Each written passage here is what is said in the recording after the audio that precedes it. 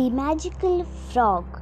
Lily, a 7-year-old girl, was sitting on a park bench reading her favorite book, Kindergarten Kids. She was feeling sleepy, so she laid her sweater on the bench and lay down on the top of it. Lily, someone called her while she was sleeping. "Wake up!" Lily woke up from her sleep and saw a frog sitting on the very edge of the park bench. The frog was talking to her. She couldn't believe it, so she rubbed his eyes and opened them again. It didn't make a difference though. The frog was still there and was talking to her. "Why are you talking to me?" asked Lily. "Frogs aren't supposed to be able to talk to persons." Lily sat in amazement, staring at the beautiful gem in her hand. "It is beautiful," said Lily.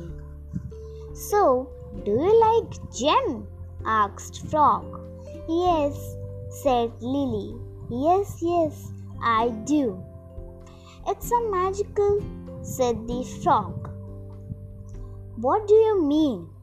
asked Lily. "Make a wish," said the frog. "I wish for an ice cream cone," said Lily. It's an instant a large ice cream cone appeared in Lily's hand. "Oh my God!" exclaimed Lily, licking the ice cream cone. "You must use this gem for good deeds only," said the frog. "Thank you, frog," said Lily. Lily took the gem and finished her ice cream cone. She fell back to sleep on the park bench. "Wake up, Lily," a familiar voice said. Lily woke up and she saw her mother standing over her. She looked down at her hand. The gem was still there. "My little girl," exclaimed Mother, "what a beautiful gem do you have? Where did you get it from?" "I got it from a magical frog," said Lily. Lily took her gem home with her, and every day she used it to wish for something good to happen every day. Something good happened. Now the next day, what happened? "Can I see your magical gem?"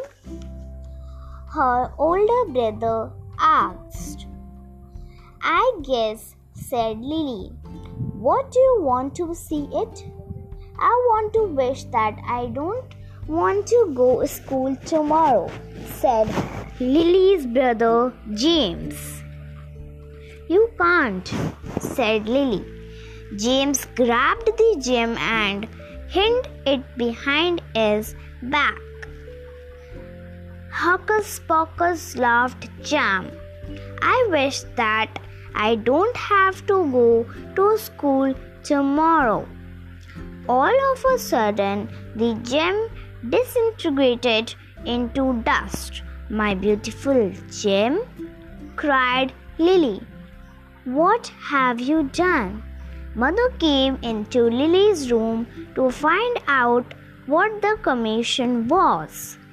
"James used my gem for something bad," said Lily. "Oh dear," exclaimed Mother, cleaning up the dust from the gem into the dustpan. "I wish I had my gem back," said Lily. "I would keep it away from James if I did. So all of the sudden dust on the dustpan turned back into Lily's precious gem, and she hid the gem under his mattress and played with it when James wasn't around. Thank you.